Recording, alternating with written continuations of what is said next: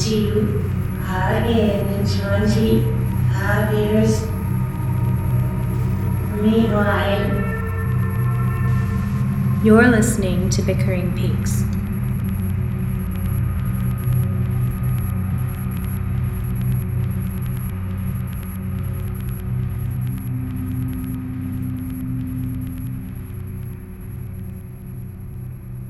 Welcome to Bickering Peaks, the podcast with the most semantic arguments per 60 minutes.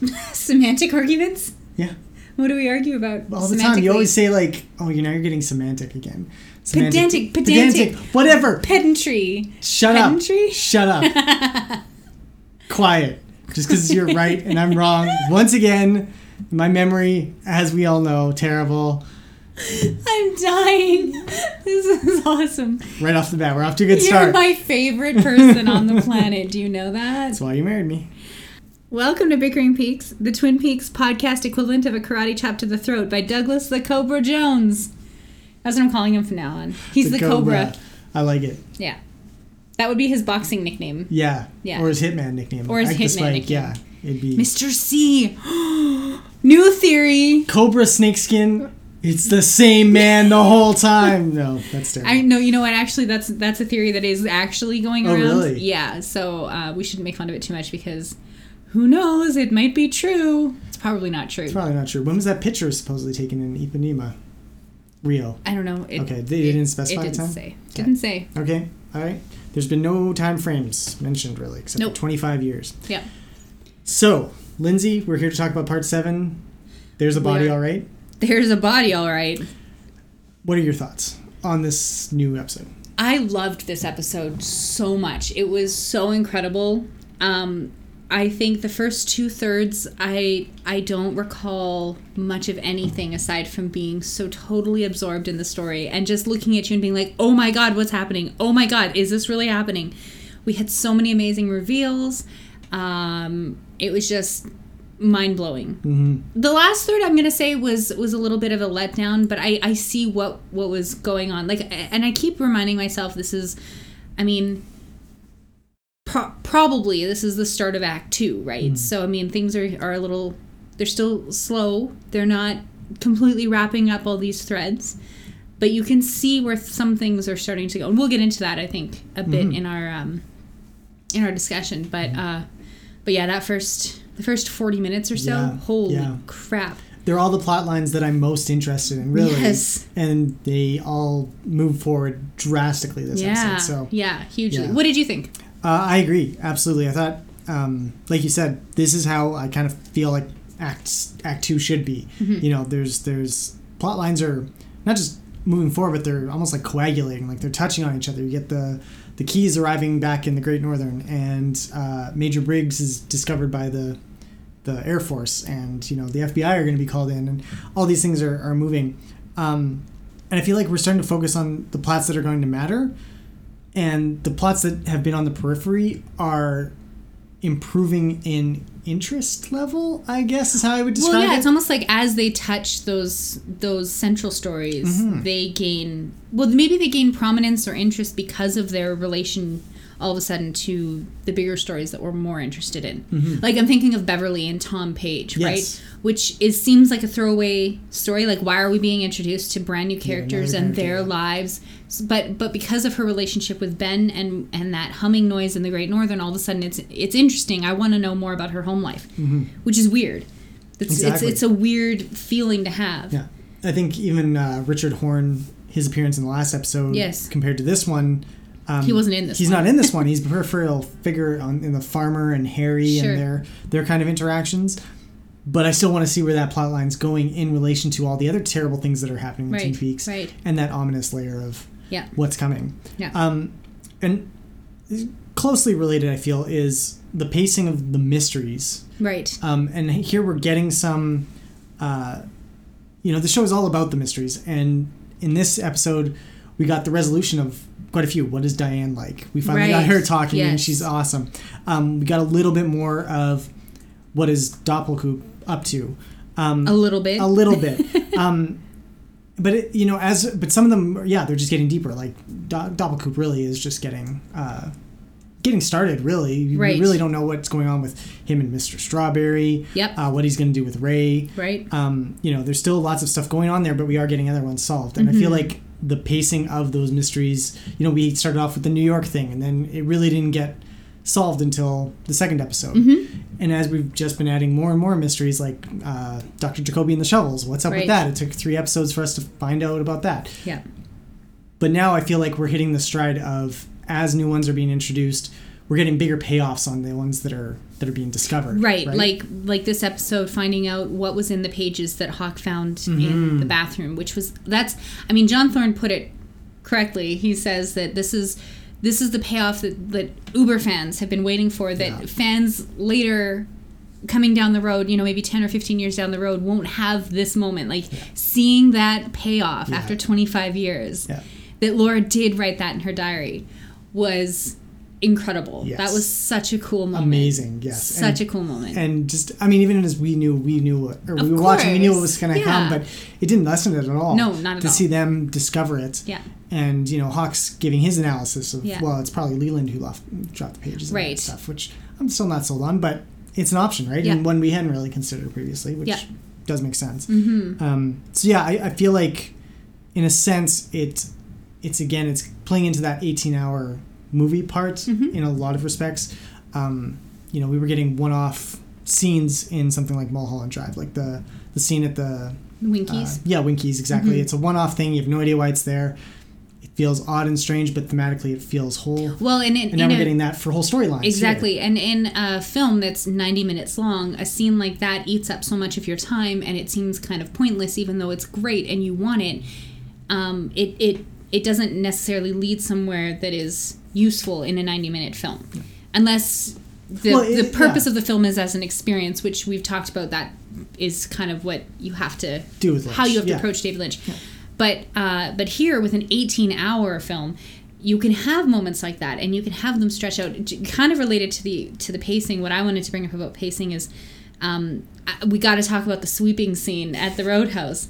Because you get over 2 minutes of sweeping, and it's really good. It's not. I really liked it because it forces you to slow down, and I think that's part of what having 18 hours to play with.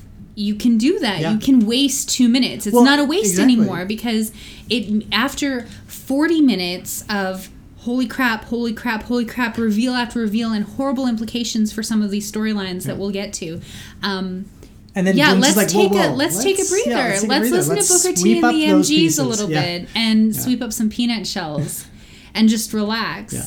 And I really appreciated that. Yeah. In retrospect, the first time. When we first watched it, I'm like, holy God, seriously, we can't have more about Annie? We can't have Audrey? We can't have 30 seconds of Audrey? Come on. Yeah. But no, I'm fine with it. Yes. I really enjoyed it the second time around. I saw its purpose. Yes. And I feel like a lot of people online had the exact same reaction as we did the first time, where they loved the first 40 minutes, and they got to the sweeping scene and they're like, oh, this is Lynch being Lynch again. And they didn't enjoy it. And I've read a lot of comments on, especially some of the Facebook groups that I'm part of. Yeah. They didn't like the return until this episode. Because it finally felt like a Twin Peaks TV series episode. Well, a lot of it is set in Twin Peaks, which helps a lot. Yeah. It's also, there are active mysteries being worked on. Yeah. It's you're getting straightforward plot advancement, which the original series had in spades, and it was fun and interesting, and it just continued unabated for those first 15 episodes of really high quality stuff. And that's what those first 40 minutes feel like.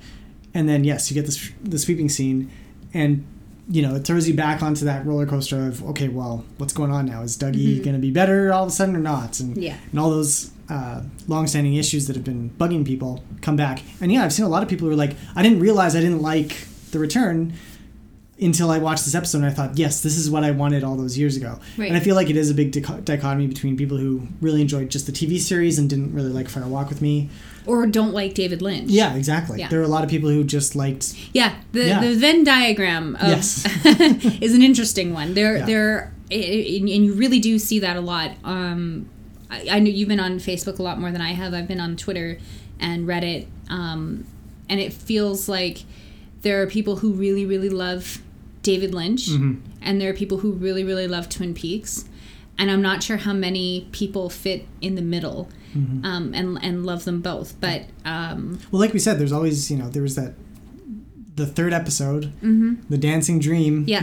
That was a cutoff point for we we were at a family gathering of yours on the weekend. Yes. Your mom, she liked Twin Peaks up until that moment. At that moment, my dad took over and watched the rest of it because he loved it. Yeah. So it's definitely that the show speaks to people differently at different points for different reasons. Yes. So I'm not surprised this episode kind of. What I am surprised about is that more people weren't completely turned off after part 6, with so much violence and the death of a child, which really did affect a lot of people. We record quite early in the week. It's Monday. The episode aired literally just 24 hours ago. And so last week we got a lot of the reaction after we'd already recorded, and there were a lot of people who were really upset. But those same people have continued to watch, which, considering some of the like really visceral reactions that people were having, I kind of thought that it would turn more people off. Yeah. And it hasn't. So that was a surprise for me.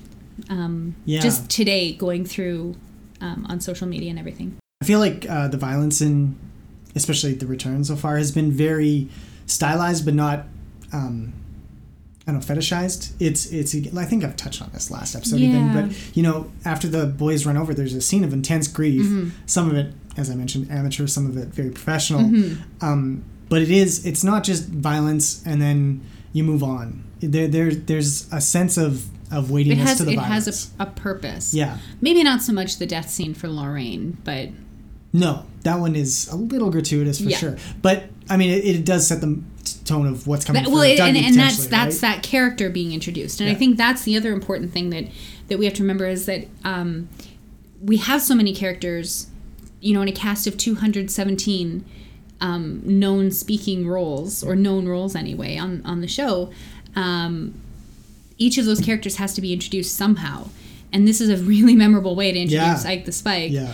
And he gets a callback this episode. He's brought back, and we get another very memorable scene with him. So that, I think, it's less about the violence and it's more about setting up that character as violent. Yes. And I think there's a distinction to be made between that. Yeah, I think it serves both roles, and you can interpret it both ways for sure. But I feel like that is something that maybe went a little underappreciated last week, but. I do want to, just before we get into the episode proper, I really want to give a shout out to my colleagues over at the 25 Years Later site. We've been doing some really cool things over there, and we've got lots of theories and articles and stuff that are coming up weekly. And full disclosure, I am the associate editor, one of 2 associate editors over there. But I'm really proud of the work that we're doing. And if you are interested in more of the theories that maybe we aren't talking about in depth here on the podcast, or that you haven't seen us discussing on Twitter, definitely go check out 25 Years Later site, because you'll find a lot more there. We had some really interesting articles about doppelgangers a couple weeks ago. None at all, really. Our initial analysis of whether Naito and American Girl were helping Cooper or not. Yes, that's one of the features that I'm running is the Black Lodge, White Lodge feature, which is kind of like a debate format. Aiden and I did spar off head to head a couple weeks ago on that one. But so definitely go check it out. Follow him on Twitter. Check out the Facebook page. We would love to have interactions with you guys, because that's really what we're here for on the podcast, and why I'm branching out into writing on this site is just to connect with the community at large and really get the gears going, because this is super fun to be like we're 7 episodes in, or 7 parts into an 18-hour extravaganza. It may be the last time that we get to do this, so it's really cool to it's fun to just really roll around in it and get messy. There's a body, all right. You ready to dive in? I am ready. Let's do this. So we start out in the middle of nowhere. Yep. Well, it's in Twin Peaks. It's in the forest, and who's there? Jerry. Yes. Jerry Horn, staring around, feels kind of ominous at the start. Yeah. Then he answers his phone, or calls. He calls well, Ben. He just presses a button once. So Ben's on speed dial. Yeah, probably. When Jerry's high as fuck, he doesn't have the wherewithal to dial a 10-digit number. It's So very true. Ben It's probably is just a picture of Ben. Yes, And he just taps it. exactly. So yeah, he does call Ben, and he's basically, Ben's super worried, like, what's going on? And he says, I think I'm high. Yeah. But first he says, I think someone stole my car. Right.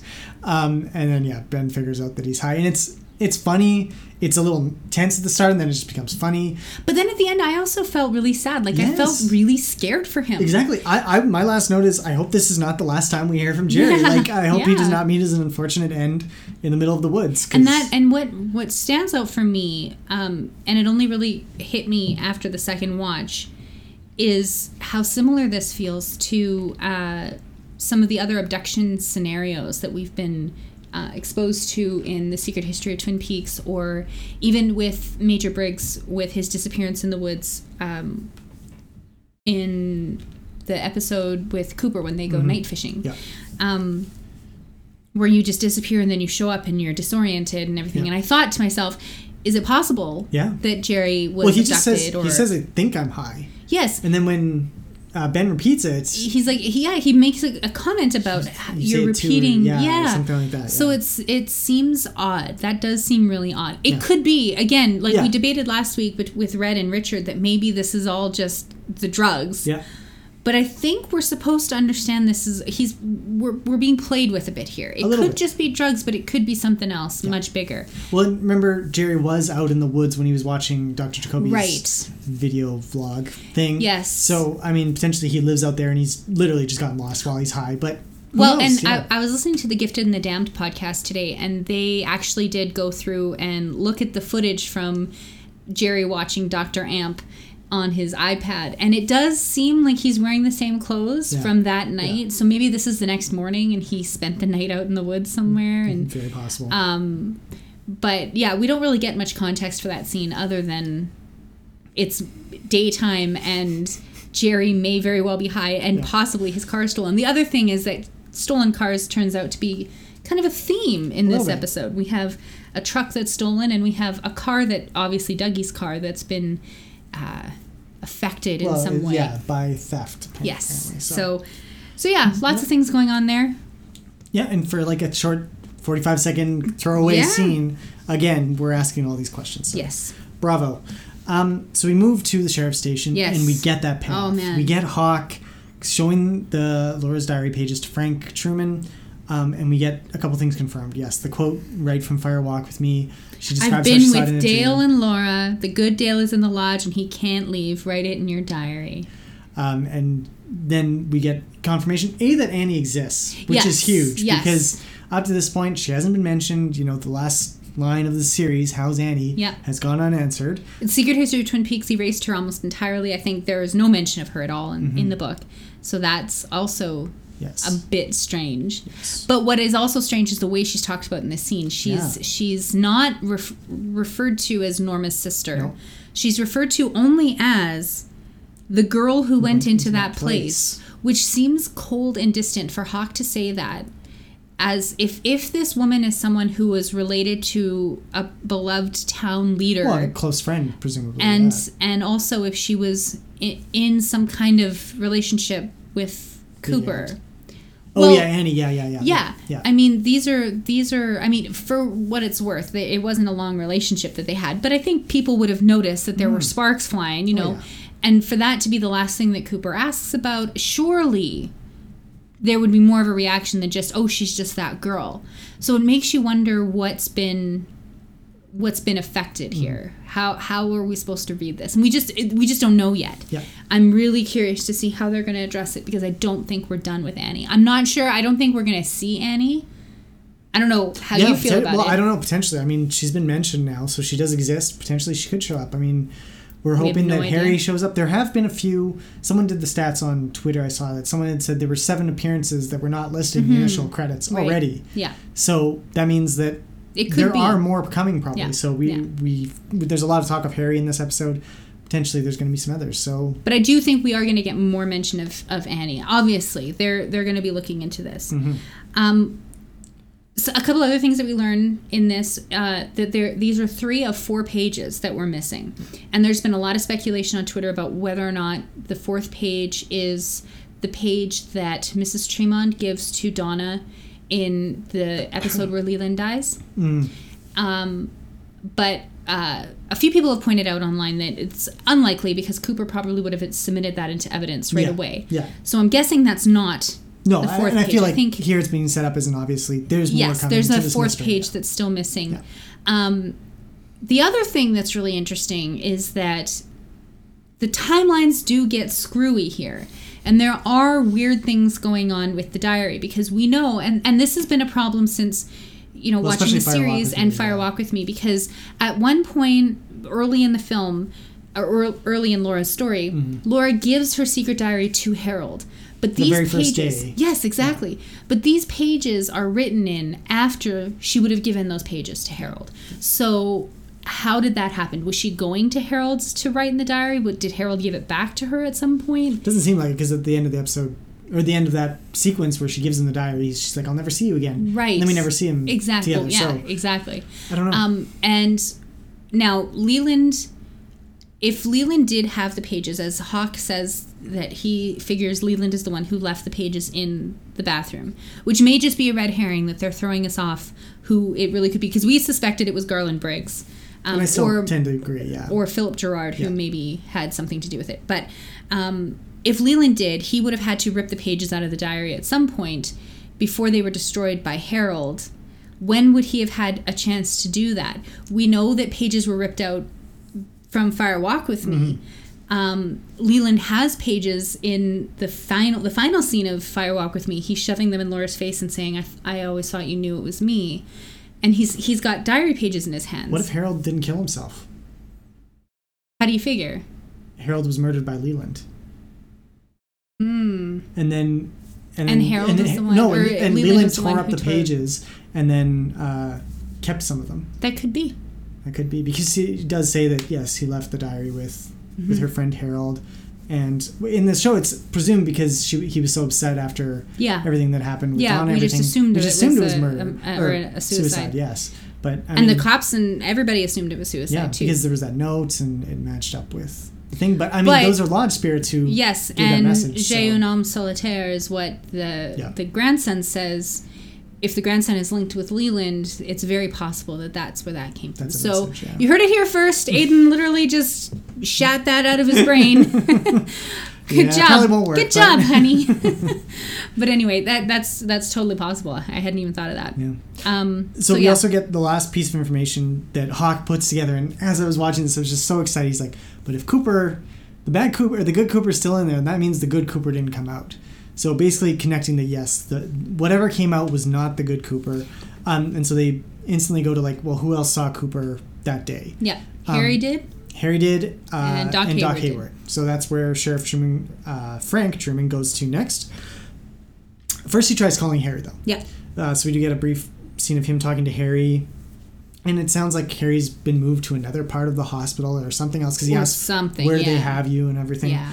And It sounds bad. I mean, it I sounds initially bad. thought cancer, but then I think that if it were something that serious, people would just say that. They wouldn't say he's sick or under the weather. I don't know if they would use that euphemism. Do you think? I think they would. I think it's a very common euphemism. I'm just wondering if it's something more benign but not benign, like maybe really bad pneumonia or something like that, and he's really sick. Like, beat this thing. But then again, he Yeah, does use that for- act like this is terminal or something. Or So very life-threatening Yeah. at least, yeah. So I don't know. flesh-eating disease. More than that, I think. We shouldn't laugh. This is No, terrible. it's terrible though, but it's true. And he kind of backs off. He's like, no, it's not urgent. And Yeah, I'll- doesn't ask him about it at all. Yeah. Yeah, so we get a kind of a brief scene with Andy following up on the murder of the child, the hit and run that we saw in the last episode. So we see the truck in the background, and Andy is talking to somebody who's just listed in the credits as Farmer. Yeah. So this farmer, apparently this is his truck, but he can't tell Andy anything about who was driving the truck. He insists he was not driving the truck, but he can't say anything else about it. And he's very anxious to get Andy, the hell away from there. Yes. it's not really clear why, but he's very, very Oh, agitated. really? My initial thought was that Richard's on the premises. If he says anything, Richard's going to kill him right away. Yeah. So he's just terrified. And I think it's deeper than that. I think this is, and we get some hints of it a little bit later in the episode, but I think this is connected to somebody bad. Red, maybe, and if not Red, then maybe something even deeper with the lodges. That there's something going on there, and maybe it has nothing to do with the accident. Maybe it has something to do with some other bigger criminal organization. well, I mean, yeah, because because he was moving drugs when he killed the boy, presumably. So yeah, doesn't want to be tied into that either. And it's kind of odd because you think you found a guy, you found the vehicle that was killed, you arrest the guy, you bring him in for questioning right then. It doesn't matter Right. what he wants, right? Yeah. So it's kind of odd that Andy just kind of plays it loose. I mean, maybe he knows the guy and he's giving him Yeah. small town feel again. So they basically set up a meeting for 2 hours later at 4:30. At 4:30. 4:30. Yeah. Yeah, we both noted that. Up at Sparkwood and 21 near the Joneses by the creek, which Yeah. is just Yeah. such a Twin Peaks thing. It's such a small town thing, right? I really like that. But yeah, I mean, the guy is obviously nervous to talk out in the open. But why couldn't Andy have just escorted him back to the police station to talk taken him there in, and taken him into protective custody if he was actually worried about Yeah. if he didn't do anything but somebody is out to get him? Yeah. There are things that could have been done. Yeah. I feel like Andy at the beginning has this really strong presence. Yeah, He's like pointing at the truck and he's very That is your try. yeah. But at the end he's back to being docile Andy Brennan who cries at Laura's the Corpse, yeah. So I mean, I don't know what's going on there, but I do think later on Andy realizes he goofed. Yes. I think he realized big time. I agree. Yes. So then from there we go back to Frank in the sheriff's station. Yes. And he talks to Doc Hayward. On Father's Day. This episode aired on Yeah, Father's Day, yeah. and here we have Mark Frost's dad, Warren, who sadly passed away back in February, having what feels like it may be his final scene. I don't know how many scenes he would have Yeah. filmed, but very much like The Log Lady. Yes. You get a From sense that distance. this is a was something goodbye. they, yeah. And it was done to match their health concerns, right? Yes. But it's so great. Oh, he it's still brilliant. plays Doc Hayward Yeah. so well. So Frank calls him initially. They chat for a little bit. He's like, if you Skype, and Doc's like, yeah, I diagnosed so and so with it. And then they set up a Skype call. Mm-hmm. But first, we get the most amazing monitor reveal of all time. I want this technology on my next desk. Just slams down a wood. Oh, he lifts thing. up a wooden thing, doesn't he? And I then think this so, this yeah. computer screen just lifts up out of his desk. It's awesome. So awesome. Does Lucy know about this? I feel like that's why it's in there, because if she saw it actually, Yeah, she would probably lose she her would crap. freak out. Yeah. I want to know what's wrong with Lucy, that she has such a phobia or hang-ups about modern technology. Because Yeah. she would lose her mind if she saw that. Yes, Absolutely. agreed. But I love it. I think it's great. It is wonderful. And then they Skype, and there's Doc Hayward. Yeah. He looks really old. He's, But- he's what is he saying? He's working the sunny side of the river, sunny Yeah. side of the creek. I love that. Mm-hmm. Trout fishing. But Frank asks him about what he remembers from that day. Yeah. And Doc says, I can't remember what I had for breakfast, but I remember that. Yeah. It's the kind of thing that doesn't leave your memory, right? No, it's the last episode of the season. Of course you're going to remember Doc. And he says that Cooper was acting mighty strange. Mm-hmm. And they took him to the hospital after presumably he cracked his head into the mirror Yep. to get checked out. Mm-hmm. Doc did his rounds, and then after an hour, he noticed Cooper sneaking out of emergency. No, the ICU. ICU, sorry. Yeah. And Fully then clothed. Yeah. Doc called out to him, but Cooper just kind of... looked at him and left. Yeah, and Doc says he saw that strange face again. Yes, Which I thought was very- interesting. Where would he have seen that strange face before? Oh, well, the drawing of Bob was everywhere, right? If we're talking about Bob. Do you think but if he saw that Cooper was wearing the face of Bob, he would have said something, don't you think? Maybe he did, and they just brushed it off as well. He's gone now, so it's too late. Like, presumably Cooper leaves immediately after this. Yes, that's what it sounds like. Yeah. But Frank asks why he was in ICU, and Doc says, I thought at the time he might have been looking in on Audrey Horne. That terrible business at the bank, and she was in a coma. and that opens up a whole can of worms. Oh, yeah. In my mind, because this was a theory that was going around on Twitter, and I really didn't want to believe it. But it sure seems like if this is the case, if Coop did go visit bad Coop, quote unquote Coop, went to visit Audrey while she was comatose in the ICU. Is that how she had Richard? That's awful. That's That really is terrible. really skeevy. I mean, okay, Bad Coop's pretty bad, but He that seems like absolutely a is. new level. But I mean, at the same time, it matches up pretty well with Richard. I mean, Richard doesn't exactly have a lot of respect for the No, female and body. and what it would seem, and yeah, okay. So if you want to go with that, there's some kind of a genetic link Yeah, here, yeah. right? Between Sure, there's spiritual link. in yeah, this, yeah. yes, that would be more likely. Yeah. But also if Audrey woke up from a coma and either was pregnant or had already had a child, depending on how long she was in a coma, and she didn't know who the father was, maybe she assumed it was John Justice Yeah, Wheeler. you'd Obviously, think that she she wouldn't. would, She yeah. wouldn't think it was Cooper because she Yeah. wouldn't have known. Maybe she distanced herself from her son. Maybe she wasn't present for his upbringing. Yeah. That It could depends on how explain long her she was in a absence coma. here. Yeah. So there could be a lot of reasons why her son would have turned out this way. Yeah. But it does fuck with that like it fucks with my shit, man.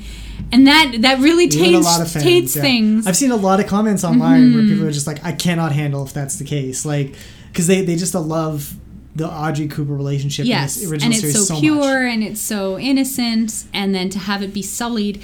But that's exactly why I think it's so likely to Yeah. happen. And I'm kind of upset that so many people are taking this hardline stance. Like, I hate this. I'm never gonna watch Twin Peaks. Like, I've seen comments like this, and I'm kind of thinking to myself, like, you know, I trust David Lynch and Mark Frost to take us where we need to go in the manner in which it's best for us to go there. Yeah. So we'll roll with it. If Yeah. this is what happens, I'm sure there's Yeah. there's however many hours left, for 11 hours left for them to redeem this beautiful thing, if this is what they've decided to do. Yeah, So we'll see. we'll wait and see.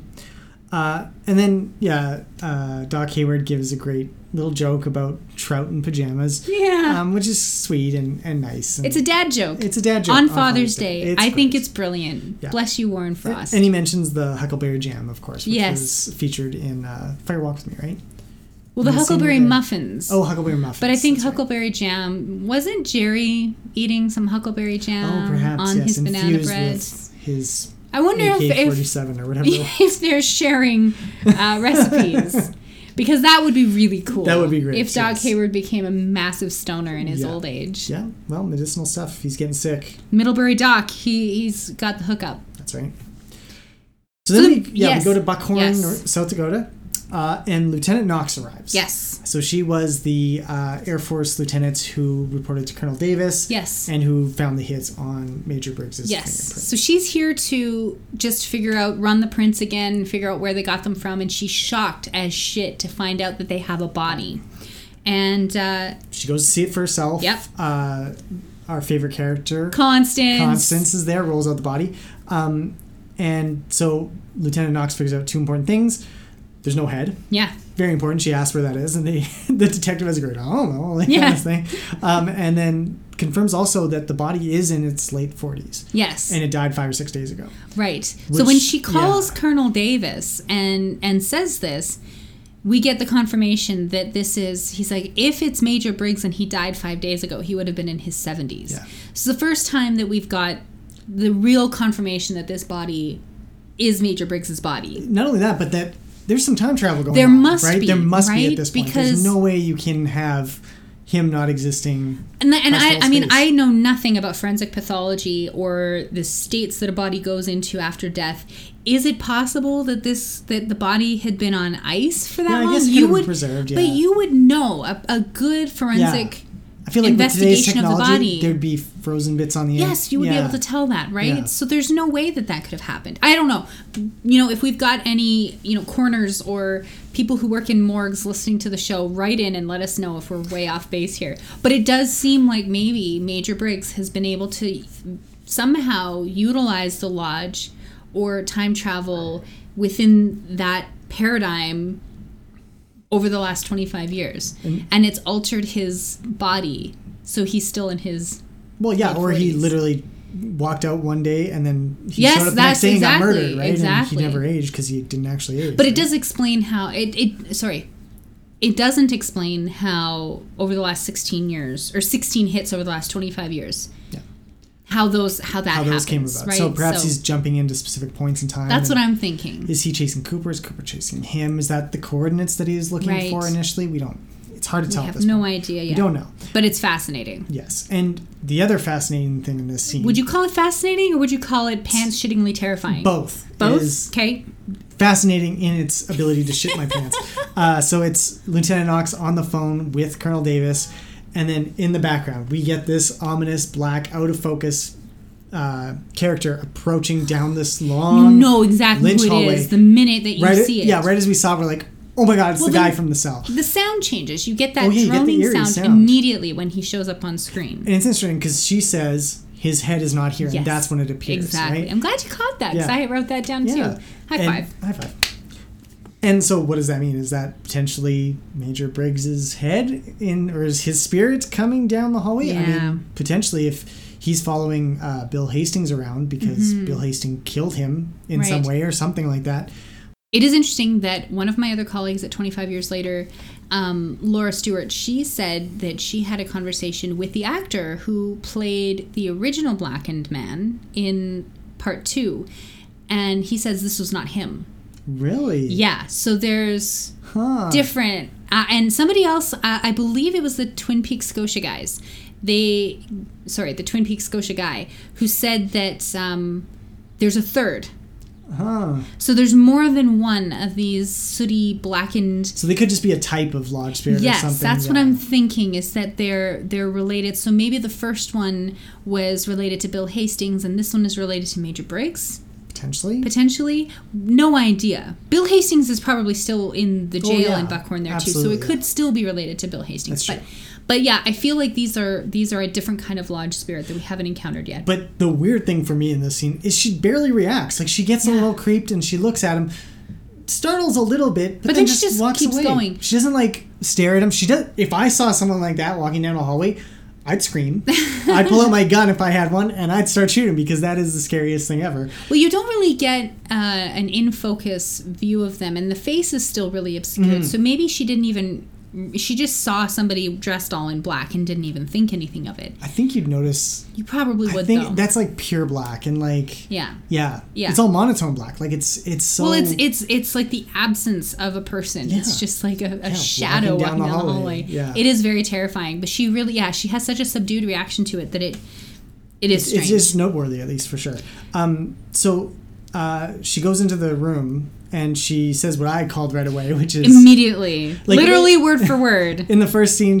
They're like, "Oh, it would help with our investigation if we knew who this was." And right away I was like, "It's not going to be your investigation for much longer, Yeah. folks." And then Cynthia says, "Yeah, You didn't hear it from me. But I don't think this is going to be your investigation for too much longer. yeah," in the return when she comes back. Yeah. So yeah, I called it. I was just very happy. And then the man in black walks by. and we get what sounds like a kind of electrical sound, but it's not the same electrical sound. I don't think it. So many It's- sounds. I know, and it's such a beautiful, rich sound, but it gave me heart palpitations. It literally did. That might have been all the coffee I had been consuming at that point. Yeah, but, probably. But anyway, it did frighten me quite badly. Yeah. So that's that. We go to FBI headquarters in Philadelphia. Yep. And Gordon Cole is there whistling in his chair, and we get a pan over from a corn cob. It's an ear of corn. Yeah. What does that mean? It's just there. Somebody wrote on Twitter that it was maybe David Lynch acknowledging that some things are corny.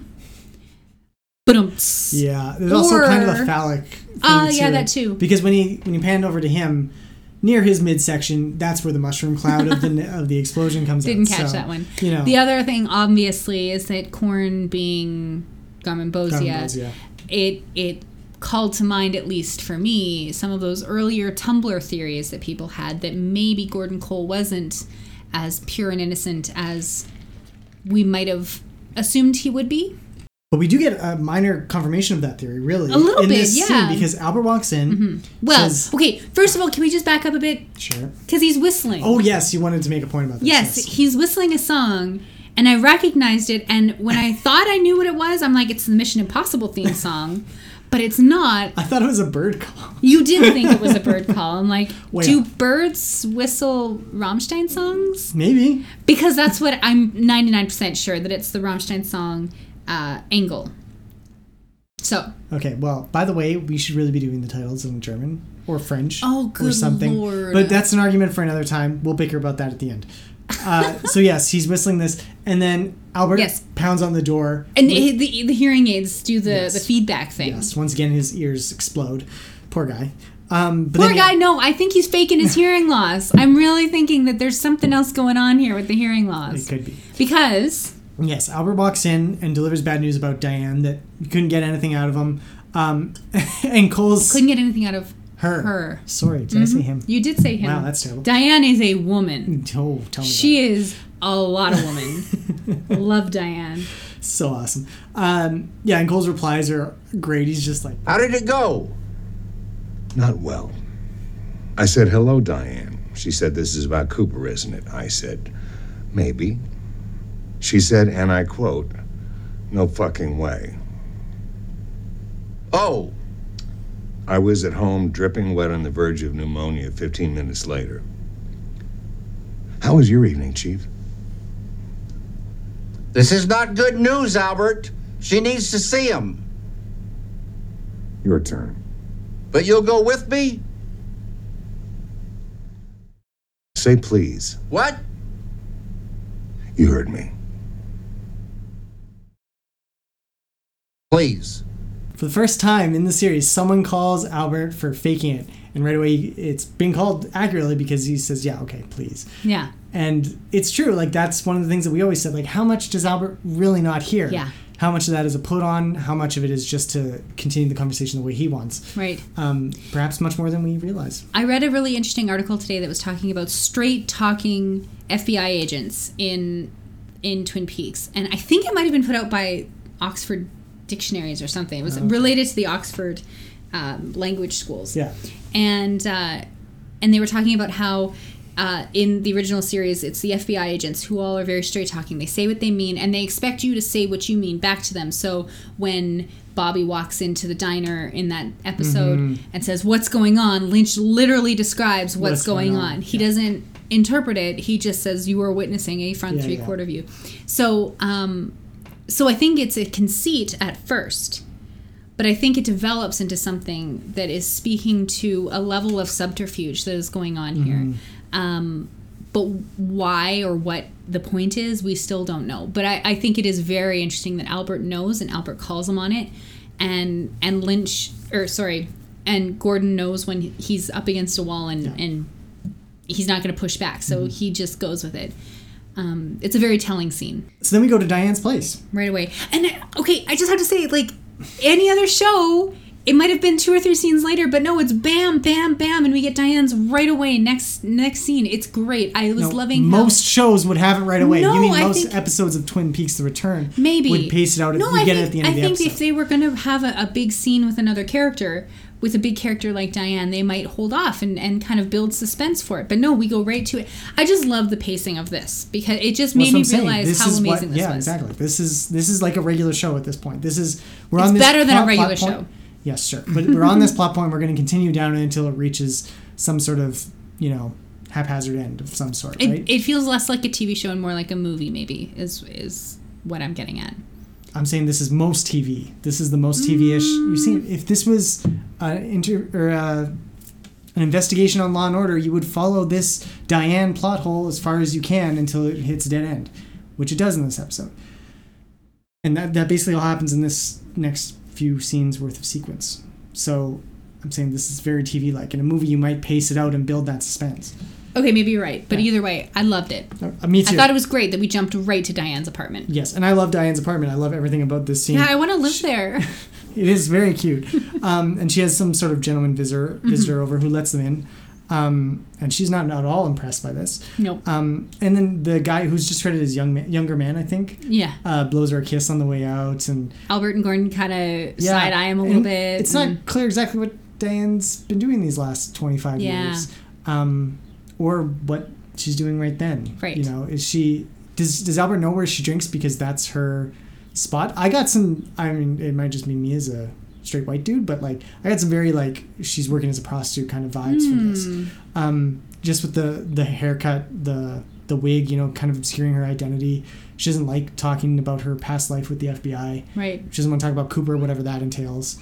Interesting. And she had this younger guy who treated her a little patronizingly. Well, I wouldn't say patronizing, but he knows her name, and he does say goodbye. Like, Yeah, and I guess he doesn't wasn't worried slink that. off. Yeah, I guess he's not worried that FBI agents show up. So no, yeah, it's just in my but head for sure. maybe he's the prostitute.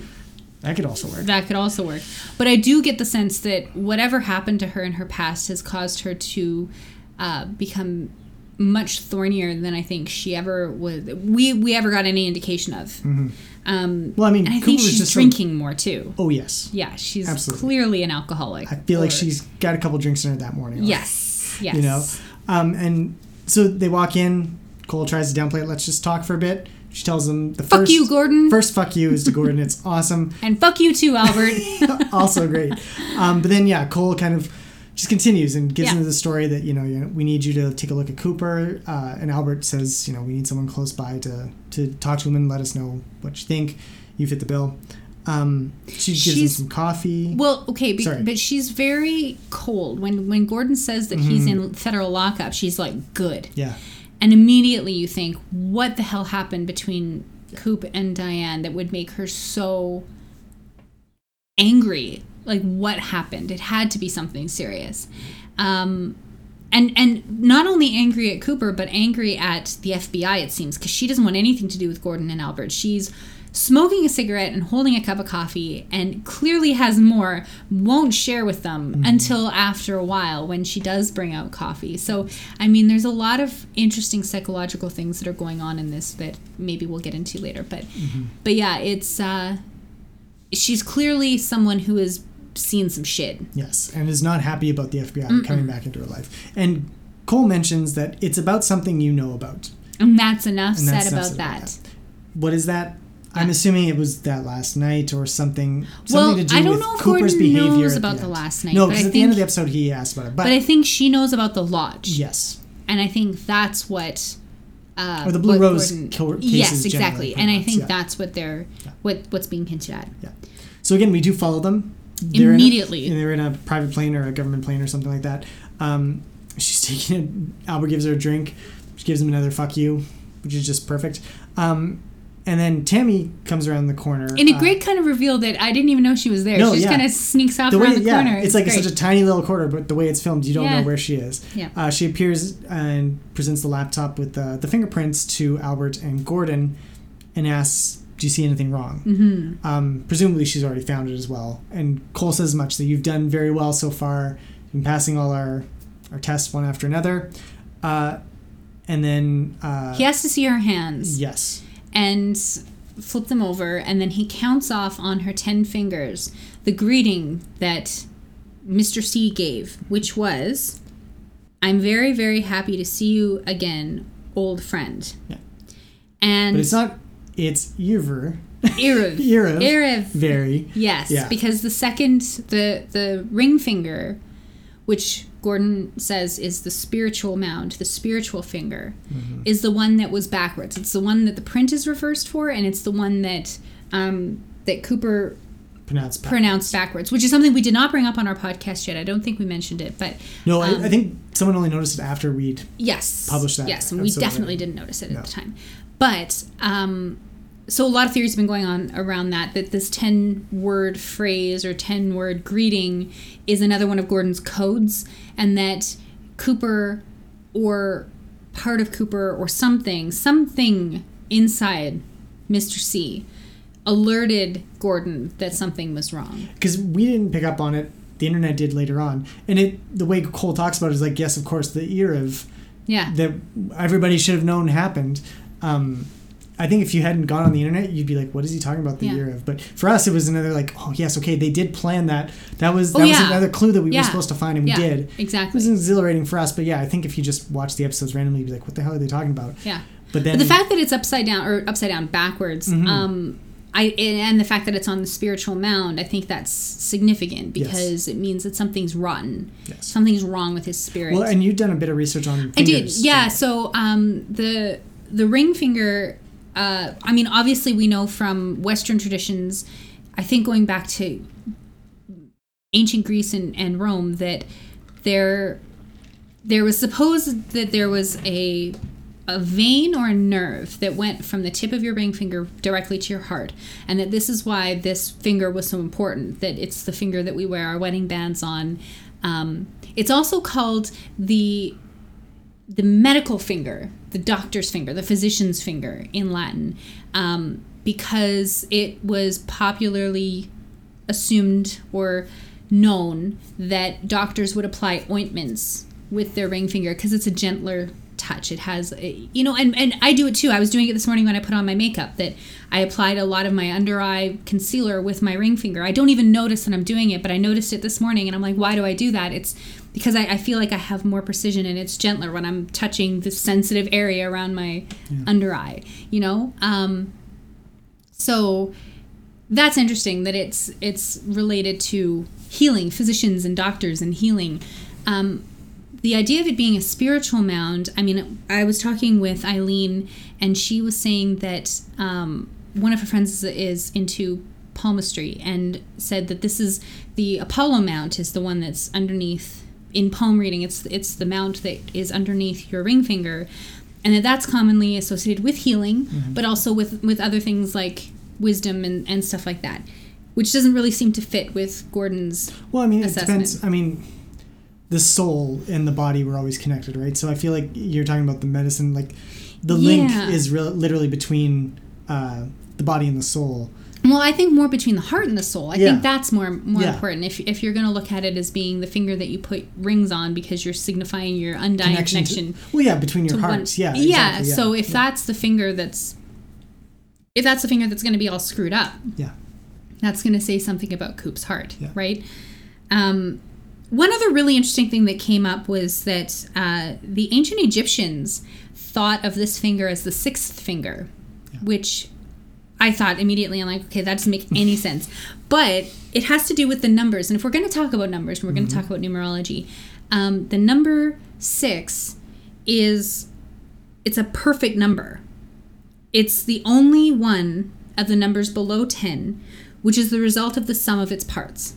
Okay, so half of 6 is 3, a third of 6 is 2, and a sixth of 6 is 1. And if you add 1, 2, and 3 together, you get 6. So it had significance in ancient Egypt and maybe other cultures as well, just for that reason. So, and we know how much David Lynch is into numerology, and we know how much numbers have played a role in this season. I feel like he's into numbers.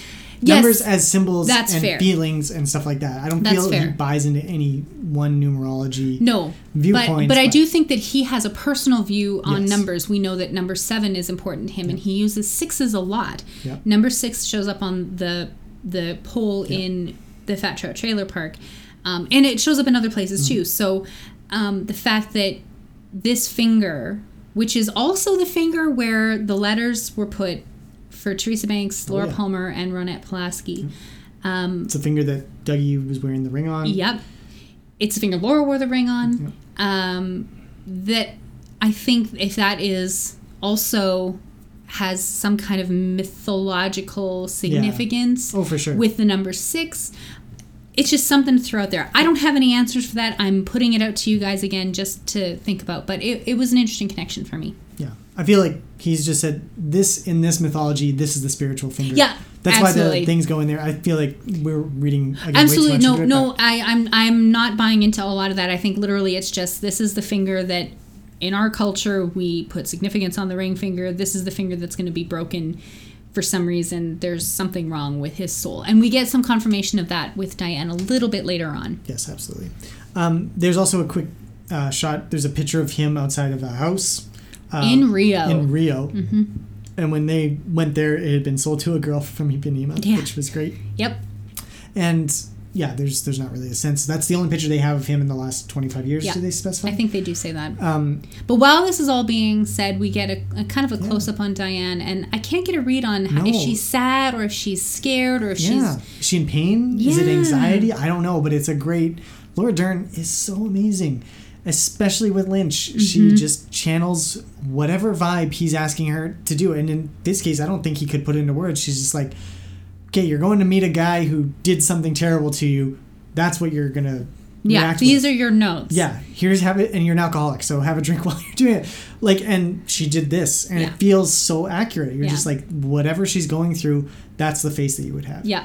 And yeah, it's amazing. And I love the mystery of not knowing exactly what she's thinking. I really do love the mystery of Diane, period. That Yes. she is just this Well, enigmatic figure. But she becomes at once more and less enigmatic Right. because she's throwing off F-bombs, and it's like, yes, this person is awesome, but that also nails it down a little bit. She's the Yeah. kind of person who throws out F-bombs. Right. But I love that character at the Yeah. same time. So And it's totally different, again, if you want to talk about the way characters are introduced and then having that expectation subverted. Meeting Diane in part 6 made me think she was going to be a little bit more demure. I did feel that way. I didn't get the sense that she was going to be... Like, I thought maybe she was still dainty, fun-loving. yeah. Like, she has all the different colored fingernails and the fancy bangles on her wrists and the beautiful clothes and the everything. wig and everything, yeah. But I really felt like she was going to be softer and quieter and a little bit more withdrawn. I didn't get the sense that she was going to be this much of a spitfire. And so that expectation was completely subverted when Albert came in and explained, exactly what she said to him. And then when we get to see more of her, and she literally tells everybody, with the exception of Mr. C, to fuck off, Yeah. which is great. Yeah. Even Tammy gets it at one point. Well, that's what I'm saying. Yeah, the next scene is them going down the hallway in the prison. Sorry, can we just back up quickly Sure. 1 minute? Because I'm just going to put it out there that a lot of people are wondering about the windows on the airplane. I noticed it, but I didn't think anything of it because I thought it was just reflection of the sun. I instantly thought, oh, there's a Black Lodge spirit in there. You And did then think that. You when did say that. Yeah, but when we went in, I'm like, no, just a reflection. Just a reflection I of the retconned windows. myself. But I think some people have done more deeper investigations into those actual, like, frame by frame. There's 6 windows, so it's not binary code. People were thinking maybe it had something to do with binary. But so yeah, overanalyzing and this this is Reddit. Reddit just went nuts. I could not sleep last night. I was up until like after 2 a.m. and I had to get up to teach kindergarten today. And then I thought about Twin Peaks the entire time I'm teaching colors. We talked about owls and logs today too, so it was really, really hard to not throw out some Twin Peaks That quotes. is excellent. You should really do a whole lesson plan just around Twin Peaks, like all the themes you could teach. Yeah, in the Arabic school. That's going to go over really well. It's subliminal. You can't be upfront about it, but it's fine. Anyway, it's just one of the theories, and we'll throw up the link to some of the Reddit threads that are going on, because I really do think there's a lot of really good stuff that's being tossed around there. Take it for what it is, but yeah. So yeah, we do go to the prison. Yeah. They're walking down the hallway. Diane sets out her rules for how the interview is going to go. Mm-hmm. Cole says for sure, and then Tammy's like, and we really appreciate it. And I wanted to tell it, and then Diane did it for us. Fuck you, Tammy. Yep. Just great. I love it. I do feel like Tammy maybe kind of is starting to redeem herself. I still don't see what was so important about her being the one to discover the fingerprints, because I think Gordon figured it out, obviously. Well, Albert probably would have figured it out and put it together. No, I don't again, think Albert figured it out on a spiritual level the way that Gordon did. No. But yeah, I just don't see what he did the medical analysis. Oh yeah, of this course. is upside down and backwards or whatever. But did she even figure it out? Because she when she still presented didn't even it, really know. Yeah, She just presented the evidence. She's like, "What do you think?" What do you think? And it was kind of annoying. Like I'm really not liking Tammy. At the start of the season, we were like, I hope Tammy's going to be an awesome agent, and we're going to watch her solve the cool mystery. And now I'm like, I don't want her on the case. Like, I feel like... Well, there's time. Maybe we'll get a turnaround here. Perhaps. And I think it might be starting. We'll see. But Diane lipping her off made Diane my all-time favorite character list. Even more than She's Constance? on the top. Constance Her and Diane should really have a scene together if they don't. Yeah, or a whole spin-off show. We'll write the fanfic if it doesn't happen. Excellent. I'm holding you to that. Absolutely. So then we have Diane in the interrogation room, again, that we saw earlier, where they all interviewed DC. And she settles herself in. And she does this, she takes this moment to kind of prepare herself. And it's interesting because she like even like fixes her hair a little bit, and she cares still about how this person's going to view her, right? And I think that reveals, again, a lot with very little. Yeah. That this person, especially by the end of the scene, this person has hurt her very badly. Yeah. But she still has this need to impress and please him in a certain way, and it's really very telling. Yeah. Again, Diane's character, we've gotten her for like 5 minutes maybe for the total of this episode and last, but I feel like I already know Diane and she's amazing, and I want to see her in every scene from now on, right? So it's just really great. She gets the mic right, and then she raises the curtain. Yeah. And DC is once again speaking in his slow, worn Deep. out, modified voice almost. Do you have any theories as to why that is? I don't anymore. I have no idea why this is happening, because the ones that we talked about previously, he just spilled all his Garbosian. He was out of energy. Him and Dougie were taking up the same spiritual space, and so he wasn't a full person anymore. That's been disproven. Yeah. So I really don't know what's going on with this. I wondered if maybe this was a sign that whenever Mr. C was going to be interrogated by the FBI, maybe Bob leaves him, and that Bob is what invigorates him with that spark, that light. I'm not sure. He seemed almost surprised that Bob was still with him. And then he was talking fine then. So I feel like some other people have said it may just be the microphone and the way that the room is set up that it deepens his voice. It doesn't slow everything down. No. I can't explain that, but no, it could also be Doppelkoop trying very hard to be convincing as Agent Cooper again and failing. And focusing so hard that he fails. Could also be that because it's going through electricity, it's perhaps revealing his real voice. Yeah, maybe. As opposed to the one that you see when you're in person. That's interesting, because it is through a microphone. They're not speaking directly. There's an intermediary there, an electronic intermediary. So good catch, hun. Something to consider there. They go over this, like she's drilling him on when was the last time you saw me. Yeah. He eventually spills it at your house, and again she's kind of trembling, and takes it really hard. Do you remember that night? Is what she asks, and he says, "I'll always remember that night." Same for me. I'll never forget it. But then she asks, "Who are you? Who are you?" Where have we heard that before, Eden? Fire Walk with Me. When Laura is confronting Bob when he is raping her in her bed. And that sent chills up my spine. Yes, it did the same for me, but I couldn't place it. Yeah, that's there amazing. You go. Yeah. So this is why I really do think that this is, it's horrible to think about, but I really do think we're getting a sense of what actually happened between Cooper and Diane 25 years ago, is that he assaulted her. Yeah. It definitely reads that way, for sure. I don't want to jump to that conclusion quite yet. Yeah. If I was going to stick my foot in the ground and stake a claim on a theory, I wouldn't feel comfortable with that just yet, because I think it could be even worse. Like, maybe, he could have done something terrible beyond even that, But I do feel like this is somebody confronting her attacker for the first time. And there's some question about whether or not this is the first time that she's meeting Mr. C, but I get the sense that that last night was after Cooper came out of the lodge, and something happened that night. Oh, yeah. A lot of people don't think it was. Really? They think it was good Cooper. They think that and I have problems with this theory. I have big problems with this theory.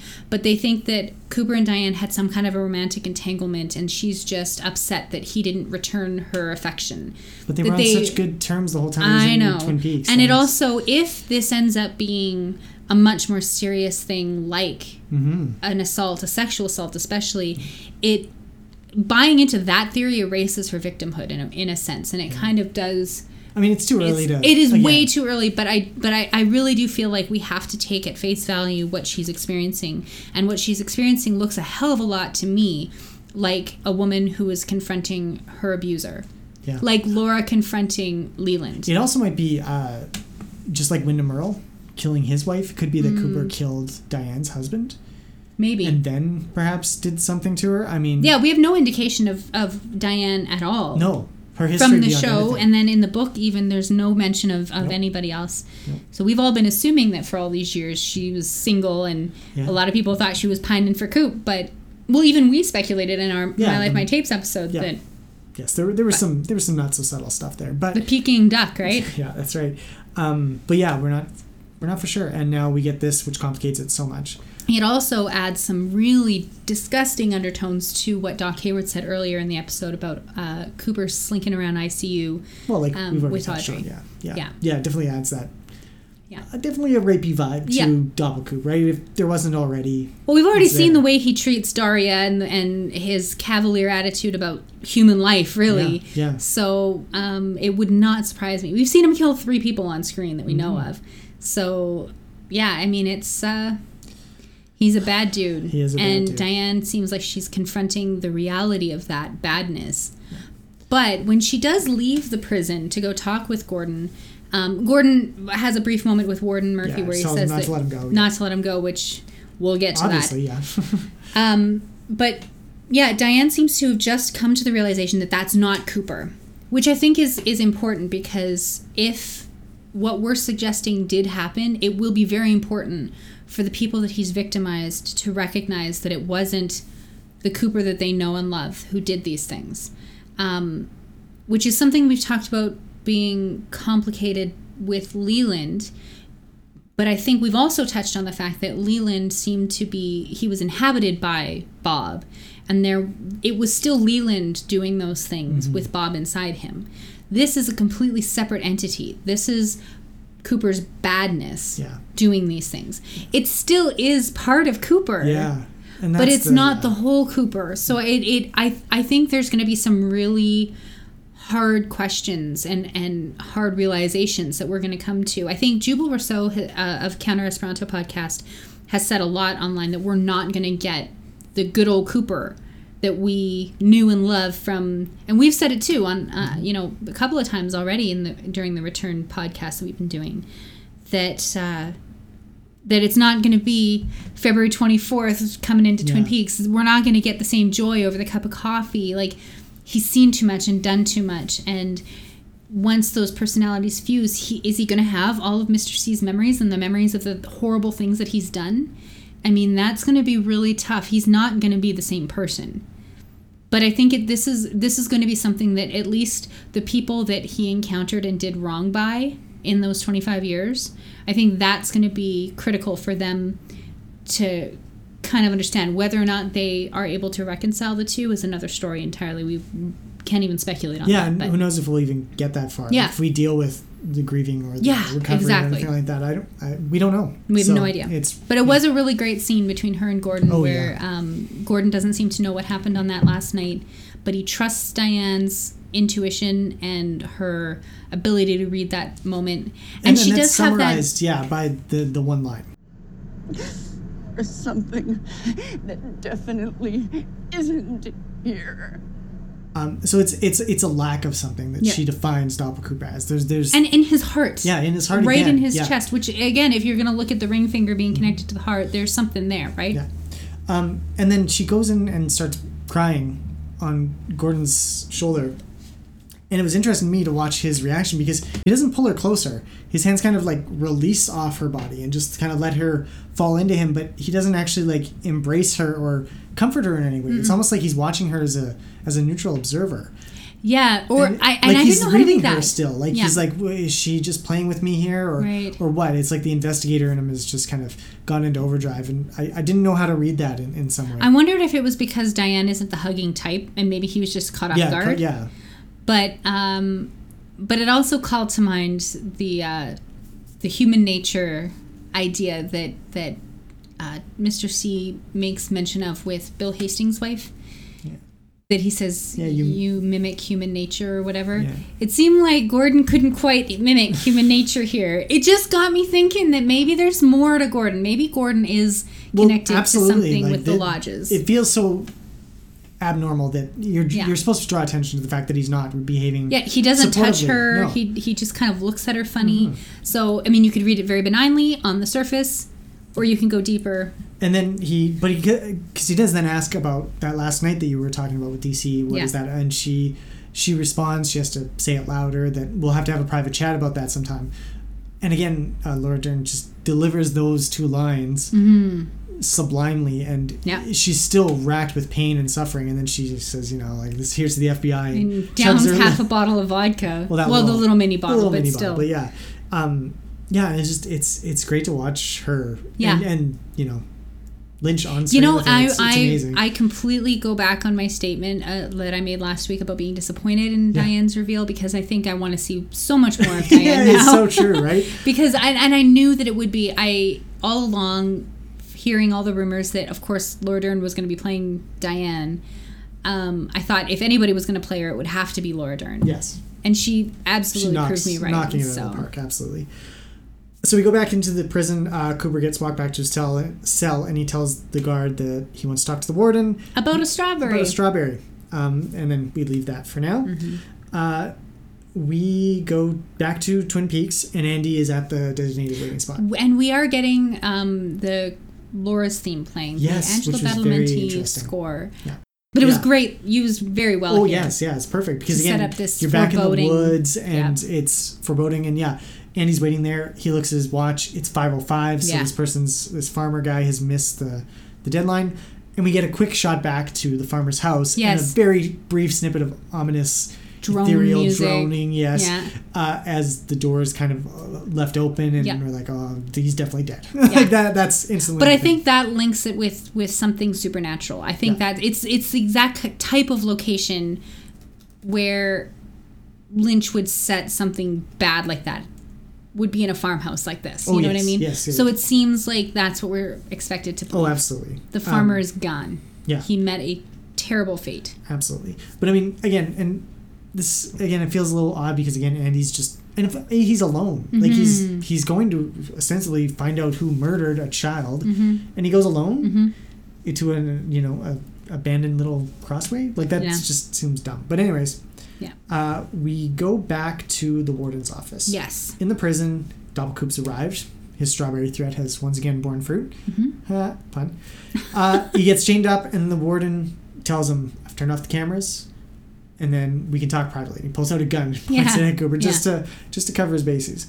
And then Cooper starts talking about this dog leg that they found in his trunk. He says, The dog leg. That dog had 4 legs. One you found in my trunk. The other 3 went out with the information you're thinking about right now. To people you don't want coming around here if anything bad happens to me. So, to me, that means that I don't know why there's only 2 people from 3 legs, but in any case, the legs have gone to people saying, if you don't get the other leg from me, Cooper, go and kill the warden or something like that, right? I mean, that's the kind of implied threat. The warden wants to know why or how. Give me proof. Yeah, prove to me that you know about this and whatever this is. Whatever I this have no is. idea, yeah. And Mr. C drops the name Joe McCluskey, and that causes the warden to sit down and drops his gun, and he's like, okay, let's deal. What do you want? Yeah, and exactly. Coop lays out his terms. He wants a car, he wants a friend in the glove box, and he wants passage for him and Ray Monroe. Yeah. That night at 1 a.m. Yeah, exactly. nice and quiet, right? And then he says, if I get hurt, remember the dog legs. So again, yes. But he also says, it's not you that I want. Like, I'm not going to, once I leave, you will never hear from me again, and no one will ever hear anything more about Joe McCluskey or your late Mr. Strawberry. Yeah. Which just, I mean, speculation has been rampant. Yes. People were saying all kinds of things. The latest theory that I like quite a bit is that it's Mr. Strawberry is the warden's dog, which is really sad, but still, I mean, anything it's up for grabs. We'd love to hear your theories about who Mr. Strawberry is. Yeah, I think actually kind of him as the dog would be great, because it's like, I killed your dog, my associates have 2 of his legs, and if I don't, whatever happens with those, they're going to come and kill you next. If, right. Maybe one of them is Joe McCluskey. I don't know. Yeah. Who knows, right? Who knows? But the warden is clearly shaken up by this and just gives in. Yeah. As we see in the later scene. But first, we go back to Las Vegas and we get the kind of a resolution on Dougie Jones's story here. So far. Yeah. I mean, there's not many plot lines left for Dougie after this. It feels like there's still the insurance fraud, which we'll get into. And this was interesting because, as soon as we see it, I'm like, oh, we're back to Dougie. It's going to be boring again, right? It's not. Not at all. So he's at work. Janie's outside waiting for him in the courtyard or whatever we want to call it. Whatever. Dougie's ignoring Anthony again. Who's just standing there in his office waiting to talk to him. He's like, why aren't you talking to me? And Dougie's just scribbling off the paper onto the his desk board. pad or whatever it's called. Janie marches in. Nope. First Rhonda comes in. I think Rhonda. Nope. Janie leaves the car first. Oh, Sorry, there's a yeah. quick shot of Janie walking into towards Sure. the office. But the secretary. there's the secretary comes in and says that there's cops here to see him and brings in. Well, it's interesting because she wants him to come, so she makes the motion for him to come, and he just mimics her again. And she's like, "Oh, you want them to come here?" It's just another way that Dougie. everybody is kind of accommodating Dougie's weirdness, right?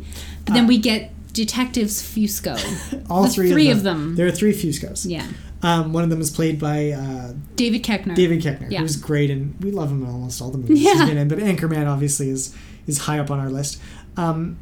Dougie's enamored with their badges. Of course, yes. He's just poking. And Janie comes in at this point. He saves the day. And we start talking about the car. They want to know about the car. When did your car go missing? And Janie is the one answering all the questions, obviously, because Dougie can't. And we get through the course of this conversation, Bushnell Mullins comes in as well.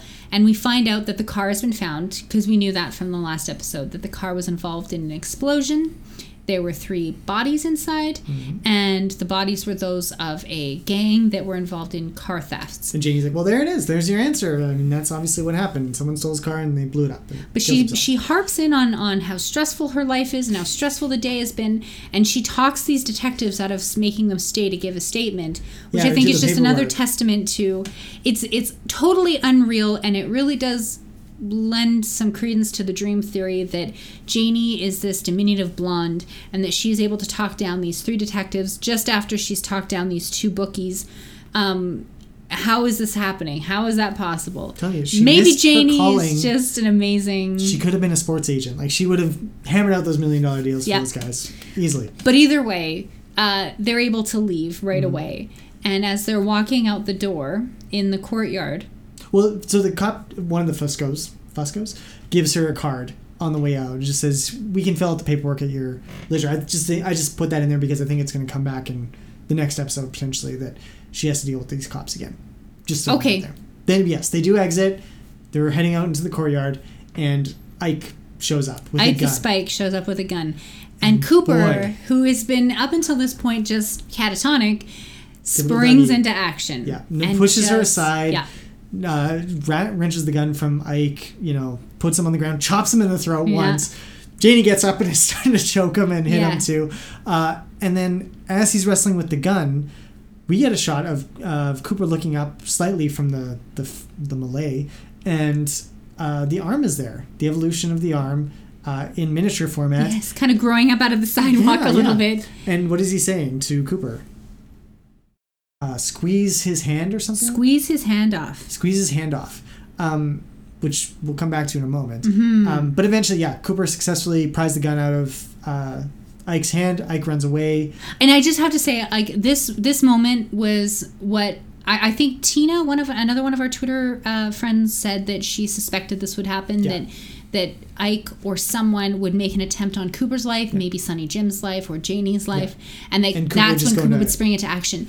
And man, did he look fierce doing it. It was like, oh my God, it's Cooper. It's like all of his instincts came back in that moment. It's like when he gut punched, what's her name? Yeah, the chicken, the One-Eye Jacks, exactly. But way better. Yeah. Like, I clapped so hard, I think my hand still hurts. Like, it was so exciting. But then it was such a letdown because we thought, okay, he's sprung back into action, he's back. Yeah. And then no, he's right back to being Dougie as soon as Ike runs away.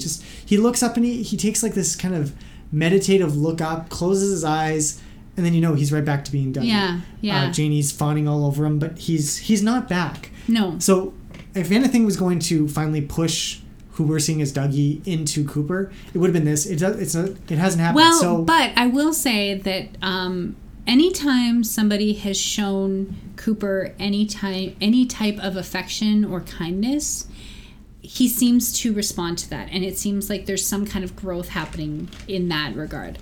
So when Janie tells him "I love you" and is hugging him, I think he does have a moment where he looks at her and it's more, there's more there than that glazed over look. There's some kind of recognition there of human contact. And I think that might be another thing that's going to bring him back. But we aren't done with Cooper, I think, or with Dougie. There's more going on here, I think. We're going to see more from the mob bosses at the hotel. Yes.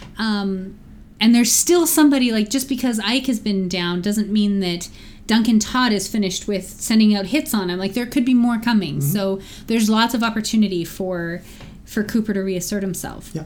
But I think what's more interesting is that when all the cops show up and the cameras start rolling and we get newsreel footage, like this is, and it's shot like a camera that, you know, a TV camera interviewing witnesses after an attack or something. Yeah, it felt very much like the kind of point of view shots or up close shots from Inland Empire, where it's almost like a distorted like field fish, of view. like fisheye lens. Yeah, but it also reminded me the very first shot after it's dark and you see the police lights show up. The camera kind of jerks a little bit, the same way as when. In Mulholland Drive, when we get Diane's story reasserting after the whole Betty and Rita preamble that we went through. Once we get the real world crashing in on Diane, that's the camera view of her fireplace in the living room of that little cottage. That's the same feeling that we got here. So, and then we get a bunch of other weird shots, vignette shots that are really like film noir, focusing in on what looks like a piece of flesh that's stuck to the gun. Or something. Which we couldn't really figure out if that is coming from... Because we rewound Ike, it, and it does not look like in the shot where he removes the gun from Ike's hand that there's anything either on the gun or there's no bleeding or wound on Ike's hand. So, you know... The implication when I first watched it was that squeeze his hand off was like literally squeeze his hand into the gun and then leave a piece of it there, and that's what happens. But when we watched it again, either they just didn't want to show that in gruesome detail in that initial scene, and then you're supposed to presume that it happened. Or it's something else. Again, it could be that the real world, Ike or Cooper left some sort of physical residue from being a lodge spirit. Oh, maybe. You know, like maybe there's something else connecting the two of them in the real world again. So, yeah. I mean, I think that's borne out a little bit in some of the interviews that happened, where especially with the little girl who says that Ike smelled funny. And I had to think, at first I'm like, oh, it's just body odor probably. Like, you know, he's been running around stabbing people. Sure. But what if it's scorched engine oil that she smells? And what if he's a lodge entity or a lodge related, lodge adjacent, I think is the word that I've been using. So, I mean, that's another thing that's... And we do get the mention that Dougie moved like a cobra, which is where now the name has... Yes, he is now the Cobra. The Cobra Cooper. But I have to wonder, I'm not the one to come up with this, but I have to wonder if this is going to make the national news and if somehow someone in Twin Peaks is going to see Dougie on TV and think, oh, it's a lot like Agent Cooper. Or maybe Hawk is going to be watching TV. Maybe it'll be Nadine. Maybe it'll be the mob bosses. Maybe it'll be the mob bosses. That could be. I mean, the other thing... And this is just my outlandish thing, how I would plot it, which is terrible. I hope Mark Frost and David Lynch are better writers than me. But, you know, Janie, when they were walking out of the office, she was saying, you can't gamble any more of that jackpot. This is for our future and everything. I feel like because he was such a hero and he saved her and he was so awesome that she's like, okay, you can go spend a little bit more. And so he's going to go back to the Silver Mustang. She's going to drop him off there, say, have some fun. And then that's when the mob bosses are coming back for him, right? So... Because I think, the mob is definitely... Yeah, we haven't seen the last of those two. No, so... I hope we haven't. No. Because they were great. They were good. Robert Knepper and Jim Belushi. So evil, it's great. It was awesome. Yeah. Anyway, we go back to Twin Peaks, and we spend the rest of... Well, pretty much the rest of it, with the exception of one brief scene. The rest of the episode in Twin Peaks. We get at the Great Northern... We hear this droning sound that begins as what we think is maybe non-diegetic. It's a drone that makes you think, oh, something bad is going to happen. But immediately when we get into Ben's office, we see Ben and Beverly listening. They're looking for the source of the sound. And it's a great use of this kind of divide between diegetic and non-diegetic. Well, and I'd mentioned, I think in the last episode or two, that like it seems like every sound exists in the world. Everything that we hear is something the characters are hearing too. There's occasionally the music, maybe they aren't, but even then, you know, I think they were listening to Take 5 in the morning. I honestly think Laura Palmer's theme just plays in in Twin Peaks. I honestly believe if you walk down Main Street in Twin Peaks, you see her just picture hear that song. Wherever it is. Exactly. Bobby started crying because he heard the actual song. Exactly. I totally believe that. I think that is not a stretch at all because it's just so intrinsic to what we're seeing. And that's this scene, right? Like they're looking for the source of this sound, and it's not. So describe the sound. Well, I just call it the UFO sound because it's very reminiscent of the dream sequence in the 3rd episode of the original series where the UFO kind of flies in the background while the little man in another place is rubbing his hands or something, and Cooper's just sitting there. It's definitely not the electricity sound. No. It's not like an electronic droning deep baritone sound. It's a buzz almost. Yeah, it sounds like a lamp. Yeah. You know what? And when I said the word hum, immediately I'm brought back to Josie because the very first shot we get of Josie in Twin Peaks, she's humming. And the last shot we get of Josie is in the wood at the Great Northern. Exactly. Maybe she's humming there so too. So is this? I mean, I put it to John too. I'll put it to you. Do you think it's Josie? Is it coming from the wood? Is it coming from the lamp? It could be coming from the key because we do get the key back in this episode. So what do you think? I have no idea. All of those are awesome, and I could do anything. I feel like Josie definitely is playing some sort of role in the way it focuses on the wood and the paneling. But it could be the light. They focus on the light too. And the lamp and the way the light shows resembles the owl cave ring does, diagram, doesn't it? which is just such a nice touch. Like the angles are just obvious shots. But yeah, it's definitely interesting. So what happens in the scene first? Well, they just look around the office for. Well, they walk around. Yeah, looking for the source of this sound. No, it's over there, and they bounce cute, around. and there's some sexual tension here that is interesting because Ben acts more gentlemanly than I would have expected him to act. Yeah. At least the Ben that we know. So maybe he has stuck to his being good. Yes, he's not eating carrots anymore, but he's not taking advantage of the situation because he knows that Beverly is married. Even though Beverly seems like she's good to go. Oh yeah, in the scene for sure. She does give off some signals, but it's kind of an interesting scene because just because of that, because of where we think Ben will go and where we actually go. He dismisses her for the evening, says, "Call me Ben," which is friendly, but not unprofessional. No. And there's some flirtation, and obviously they are looking around for it's kind of like a little scavenger hunt or something. Like it's cute. It's like this little secret they're going to be involved in, trying to find the source. It's adorable, but yeah, with that sexual undertone, it feels like this is grown up. Twin Peaks grown up 25 years later, right? This is again Ben playing with the new girl. Yeah. But he's grown up. Yeah. He's not really He's an elder into statesman. It. Yeah, exactly. So we do get the room key. Yes. She says, "Oh, what about this? This one arrived in the mail today." It did arrive today. She does say that? Yeah, I think so.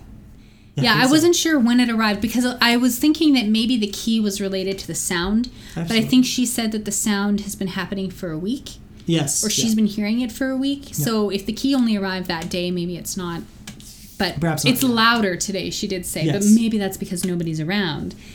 But maybe the key has something to do with it. Yeah. Anyway, she shows Ben the key. Yeah, and he immediately reflects, saying, "Oh yeah, that was the one where Agent Cooper was killed." Yeah, or where he wasn't killed. Or shot. Shit. Jeez. Shot. And then she's like, "Who is Agent Cooper?" Well, he was investigating Laura Palmer's murder. Who is Laura Palmer? And he's like, "Oh, that's a story for another time." So clearly she's not a townie. She's not a local. She doesn't know these stories. It's interesting because we follow her in the next scene. Yes, we do. Do you want to just jump right there? So we follow her. She arrives home, and it seems like a big house. Yeah, it does. Like it looks stately. There's a stone walls facade and everything. Yeah, all this stuff. Not Nadine Hurley. This is not Norma's house. This is not Shelley's house. This is a big house, right? Yeah, and so she meets a nurse there named Marge, presumably a nurse or a caregiver of some sort. She asks how he's doing, presumably her husband. Nurse says, "Not so great, didn't eat. I had to give him extra pain meds and everything."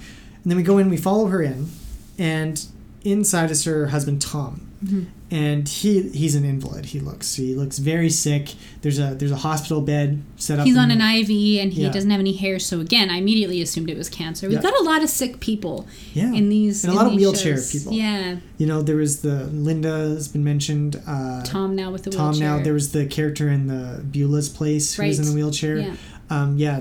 There's again David Lynch and disability. We can talk about that later. But and so they start talking. And he's asking, "Why are you late?" Very suspicious. Very suspicious. For good reason. I think he knows his wife probably. And he knows that she wouldn't stick around at work unless there was something there keeping her attention. Right, and especially since he's sick and maybe not giving her the attention that she needs or that she feels she deserves. Yeah. And she gets pissed. She's like, don't fuck this up for me. Yeah. And it's really kind of a heartbreaking scene because if you've ever had to care for someone who's chronically ill or dying or, anything like this, it can be really emotionally draining and it can be really hard.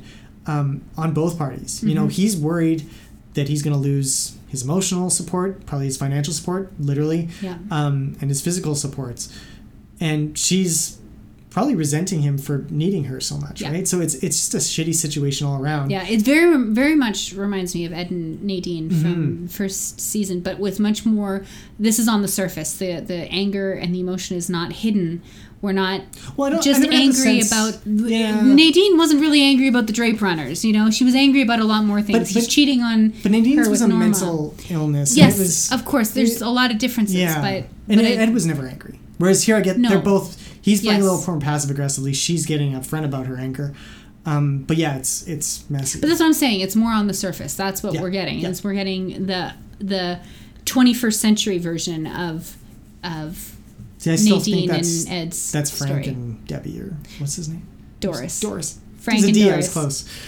Yeah, no, and that could be too. I think we're going to get a lot of these dynamics. This is going to be updated. It's grown up. This is Twin Peaks in the 21st century. We're going to get 21st century problems, right? So, but yeah, it's again, and again, you get their whole relationship in 3 minutes again. Just perfect. And it's great because even though these are brand new characters, and yes, it would be great if we saw Audrey, and it would be fantastic if we saw Ed, or had another scene with Jerry. I want to find out where the hell Jerry is going. Jerry? What's up with him? All of a sudden, I feel like I want to know more about Beverly and Tom. Yeah. These are two new Twin Peaks characters I now care a lot about. Yeah. Like Bill Hastings. What the hell is happening with Bill Hastings, right? I've seen him in 6 episodes. Yeah, so I mean, this is what I think this 18-hour movie is doing. Is it's allowing us to play around, and as Joel Bacco has said, it's a place where you can dive in and nestle in and get lost in these corners. Beverly and Tom is another one of these corners that we can kind of get lost in, absolutely. Which is fantastic. I'm loving that we can luxuriate in this. Yeah.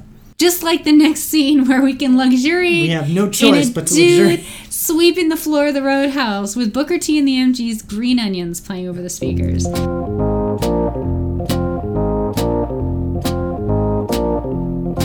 And we asked when we were watching, like, okay, we paused and we're like, okay, there's 7 minutes left on the screen. Could he stretch it out for 7 minutes? Could this be the closing credits? Because it's at the Bookhouse. That's where a lot of them have ended. We're like, yes. No, not the Bookhouse, the Roadhouse. Roadhouse, sorry. Yeah. And we're like, yes, he could do that. David Lynch could conceivably show us sweeping for 7 minutes. He doesn't, though, because we get a phone call. Yeah. And to Jean-Michel. Jean-Michel Renault, who is clearly still dealing in the prostitution. The vices of Twin Peaks. Yes. Yeah. We get a little bit of a tidbit of information that the Renaults have owned the Roadhouse for 57 years. This is something that they've been doing for a long time, and they're not going to be brought down by a couple of straight A students. I'm not sure what the issue is here, that these girls were not what the guy ordered, or he's not. The guy on the other end doesn't want to pay for two girls. And Jean-Michel explains that maybe because he was worried about getting caught with underage girls, possibly because it sounds like they were 15. It does make me wonder, because we had in the original series, Jean Renault made a move on One Eyed Jacks, which was the Canadian brothel that Ben and Jerry owned. And here we have the Roadhouse, which is not a brothel, but it's a prostitution hub for the Renaults. If these two universes are still linked, and there's some debate about that even, is this part of the Renault prostitution empire? Mom and Pa Renault must be so proud of their boys and what they managed to do. But it is nice to see the actor. Yeah, Walter Olkowitz, I think. Yeah. The way that he's portraying Jean-Michel feels a lot like Jacques. Oh yeah. But at the same time, there's it's very different too. Well, he's grown up again. Yeah. These characters are 25 years older, so he's fielding complaints from clients. Exactly. He's Ben Horn worrying about the skunk for, like it's that kind of thing. There's like a solid business behind this, which is weird to think about, but it is, right? Yeah, exactly. And he's sick and tired of having to deal with this shit, right? Yeah. So that's really great. I guess if you want to. I really do love this scene because, again, like I said in our intro, it really does force you to slow down and kind of ruminate and sit. And it's a scene you just have to sit back and experience. I mean, who doesn't love listening to Green Onions? I've listened to Green Onions for 10 minutes. It's a great song. I'm always sad that it's only 3 minutes long and it ends too quickly.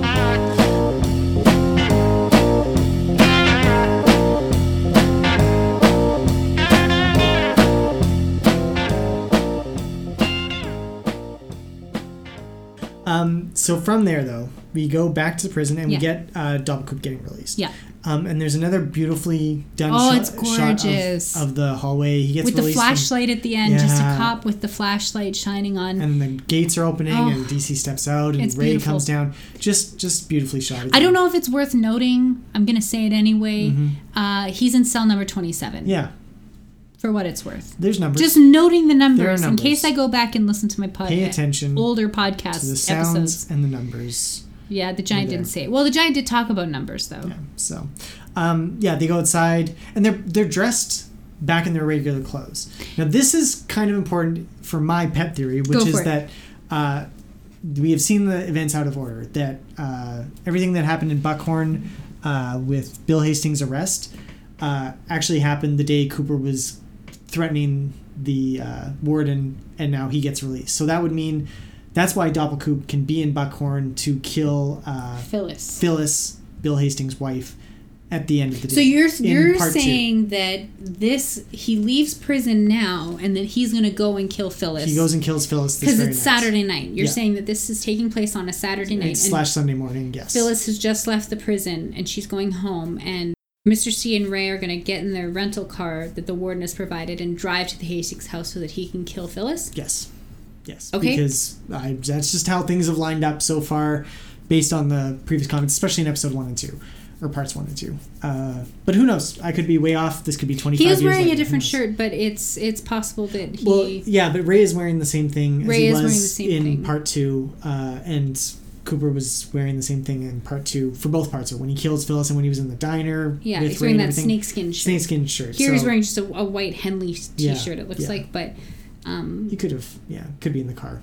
We don't know. Could be a continuity error. Could be a continuity error. Speaking of continuity errors... Yes. We get the so final scene of the episode, which does not take place in the Roadhouse. It is at the double R. We are introduced to it from a flying overhead shot of the woods at night, which is significant. We get, the woods. I thought I heard the sound of owls or bird calls anyway. That droning sound. It also sounded a little bit like a telephone, like the old rotary telephones when you get when you dial the number and then the wheel turns back. Yeah. But when we get into the diner, it's hopping. Mm-hmm. It looks like a Saturday night. Yeah. And we get Santo and Johnny's song Sleepwalk playing maybe over the jukebox. But Shelly's behind the counter, Heidi's serving customers around the edge. And somebody comes to the door, rushes into the diner, and asks, has anybody seen Billy? I think he says Billy. Yeah, we think the Billy. subtitle said Bing. I'm pretty sure that I read that Sabrina Sutherland, who's the executive producer, has said that was an error in the subtitles, that it actually is Billy, because the character who comes in is played by Riley Lynch, and he's credited as Bing. So it doesn't make any sense that he'd come in asking about himself. Yeah. Unless he's also high like Jerry, but who knows? It's possible. So we have no idea who Billy is. We don't know who Bing is. We don't know. This kind of reminded me of a throwaway line like in the last episode of season 2 when the security guard picks up the phone and says, "It's a boy! Right. It's a boy!" It's just Yeah. this thing that just happened. You're never going to get any tie back to it. But we might get we tie might. back here because I think everything is purposeful. And this is a great Putting way too much segue. faith into it. Yeah. No, I do have a lot of faith in Lynch and Frost. So I do think that this is intentional, and I do think that we're going to get more of Bing. And I think maybe Bing is the name of the farmer. That maybe the farmer. It could be. That's what I is assumed. something- Was that have anybody seen him? Because he's gone. He's not. Yeah, and the showing up guy in who anything. runs in. I mean, you don't get a clear shot of him, but it looks like he's wearing a farmer's hat, a trucker hat, or something like that. So, now something that's really interesting that was brought to my attention on Reddit was that the diner scene changes. From the establishing shot, we get a cutaway to the other side of the diner from roughly above where Norma is sitting in the back corner. And when we cut back, after Bing has come in and asked about Billy, when we cut back to that same establishing shot, the camera's in the same location, but all the diner patrons have changed positions. Now, that to me does not seem like a continuity error. Aiden, you and I disagreed on this initially, but after we watched it again just before recording this podcast, I think I won you over. Well, and I think continuity errors happen when there's a complex shot. Yeah. And either two things. It's so complex that there's just bound to be errors. Yeah. Or you have to film it again. Right. I don't see how you would have to film this scene again. No, this isn't. It's a nighttime, static camera shot of some extras walking around Yes. or eating and talking, and then Shelley going up and down. And Norma could have been filmed at any time in any place, right? So I feel like if there's no reason to film it again. No, and there's no, and I can't imagine that the actors moved places and weren't corrected. Yeah. Like I have very little experience on film sets. The one time that I was on a film set, it was me. It was for a documentary that I filmed in our house. I was the only person in it. Yeah. And the director of that, it was a 15 hours we were filming what ended up being a 9-minute documentary. And he was meticulous about the placement of this plant and my computer and everything. Like we're talking about Lynch here, exactly. who does everything for a purpose. He's going to notice if the guy sitting directly in front of the camera is now all of a sudden not sitting directly in front of the camera. If he does that and allows it to go into the final shot, there's a reason for it. Yeah. And I feel like the reason everyone's just laying it off as continuity errors because the scene feels like a throwaway. But we could very well follow Riley Lynch as what's his name? Zip Zing? Bing. Jeez. Names, Lindsay. You know I'm not good. We follow Bing as he races down the streets of Twin Peaks to find Billy and then discover Billy dead in a corridor. And that's and then there's a dramatic change, between the Bing who first walked in and the one who leaves, right? We don't know. I mean, right now at the end of some episodes we're getting scenes that just feel like throwaways, like Cooper standing outside Lucky 7 office building looking at the statue. But no, that's where we pick up the next episode. So perhaps this is important and we're supposed to notice this change.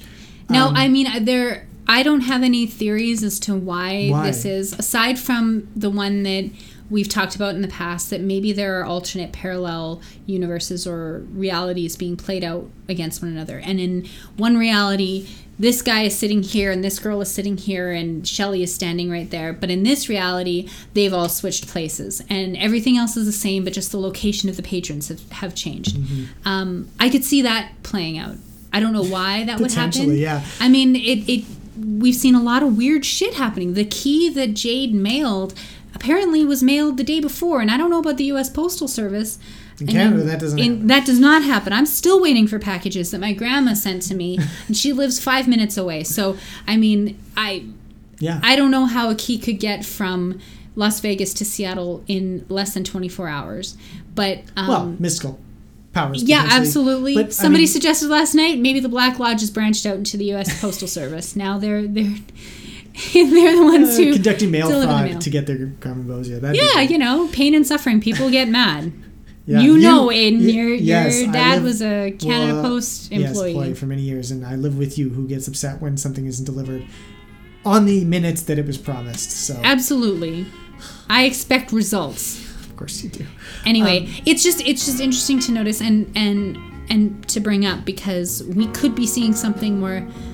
And I really do think that people who are expecting this to be linear and they're taking everything at face value, that is absolutely one way that you could take it, but I think you're missing out. I feel like by the end of the show we're going to probably be reevaluating everything. Absolutely. As we come back to it. Yeah. So, I mean, it's worth noting. I think that's another thing that's worth noting. But this final scene was great. I thought it set the tone for this diner being it brought back that vibe that we got, but it feels like 50s diner. Yes, but updated because but grown it's up. It's a place where a guy can run in. Has anybody seen him? Get an answer and then run out. You know, it still feels small town, but a small town hyped up on 2017 steroids. You know, and Chinese designer drugs. Exactly. Right? Yeah, it's just different.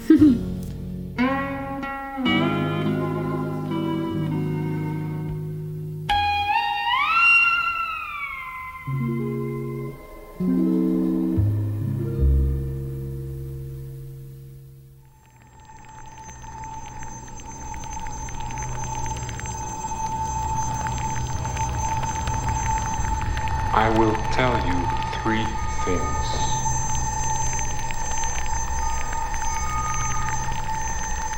we put it out to John again. Yes. Our resident podcast expert, who also works for 25 Years Later. And if you haven't been checking out his podcast column, you really should do so, because it might mean that you don't have to listen to us every week. Yeah, just you can read find someone, his comments about our show and get the gist of it. He's doing find a somebody fantastic who's job. much better. Yeah, that too. There's some great podcasts out there. We love them. Yeah. And yeah, John does a great job every week. He listens to all the Twin Peaks podcasts. I don't know how he does it. I don't know. Well, no, Well, I know exactly how he does it. He listens at 1.5 speed or 2 times speed. yeah. So that's a nifty little life hack. It's a lot of chipmunks, though, I have to say. Well, it doesn't change the tone of your voice. It just speeds it up. So anyway, we put our questions to him. Yes. 3 okay. questions. He'll give us 3 answers. He will tell us 3 things. Yes. First question. What is going on with the noise in Ben's office? John says, I think with all the lodge upheaval, the spirits are getting restless, even the ones inside the wood of the Great Northern. What do you think the odds are that everything goes up in flames before the end? Ha. Oh, very good. And I mean the Great Northern as well as the lodges. Oh, I think that is excellent. I feel like, yes, there could be a cataclysm coming for Yeah, for all parties. I hadn't considered that. I really do think that there is something to the theory that the population of Twin Peaks being so large that includes all the spirits that reside, all the souls in Twin Peaks, even the ones that live in the woods, and that in the wood itself, and that the spirits get recycled or something. So there's always a static number, 51,201 souls in Twin Peaks. Yeah. So if there were to be a giant fire at the Great Northern, think of all the spirits that would be released from the wood. Yeah. I think that would be a very interesting way to cap off the series. Absolutely. Look for it in hour 17. No, I don't know. And also, I mean, I think Josie definitely is there. I feel like she's definitely one of the spirits now. So, yeah, could have been her as well. Yeah, I like the idea that the humming is related to Josie. Another theory that people have thought of is that because it focuses on the wall, but you're not sure if you're supposed to look at the paneling or what's behind the paneling, because we know that Audrey used to slink around behind the paneling as well. So we haven't seen Audrey yet, but is she there? Is she listening in? Is that the connection? Maybe she has some kind of, if she did birth the son of Satan, maybe she has some kind of residual lodge energy in her, and maybe she's the source of the... I don't know. That's a stretch. But I mean, we haven't seen Audrey yet. That's another thing about this episode, though. Audrey's getting pointed to. Obviously Frank talked to Doc Hayward, who pointed him towards Audrey. So I feel like they're going to Audrey next episode. I think she'll be... Prediction. Yeah, next that's your Audrey. prediction. Yeah, that's it. Not a ridiculous prediction, but it's close. It'll probably be hour 15 when we see her. Yeah, I know. Anyways. Number 2, who is Mr. Strawberry? Mr. Strawberry is a totally mundane, non-supernatural situation that was somehow inspired by Doppelkoop's mad puppet mastering to make sure he always had a warden in his pocket when he needed one. And that could be 2. I'm not sure how it relates specifically to this warden. I had theorized that maybe Mr. Strawberry is the warden's dog, but... I assumed it was just a piece of blackmail. And I assumed... I went back and rewatched the...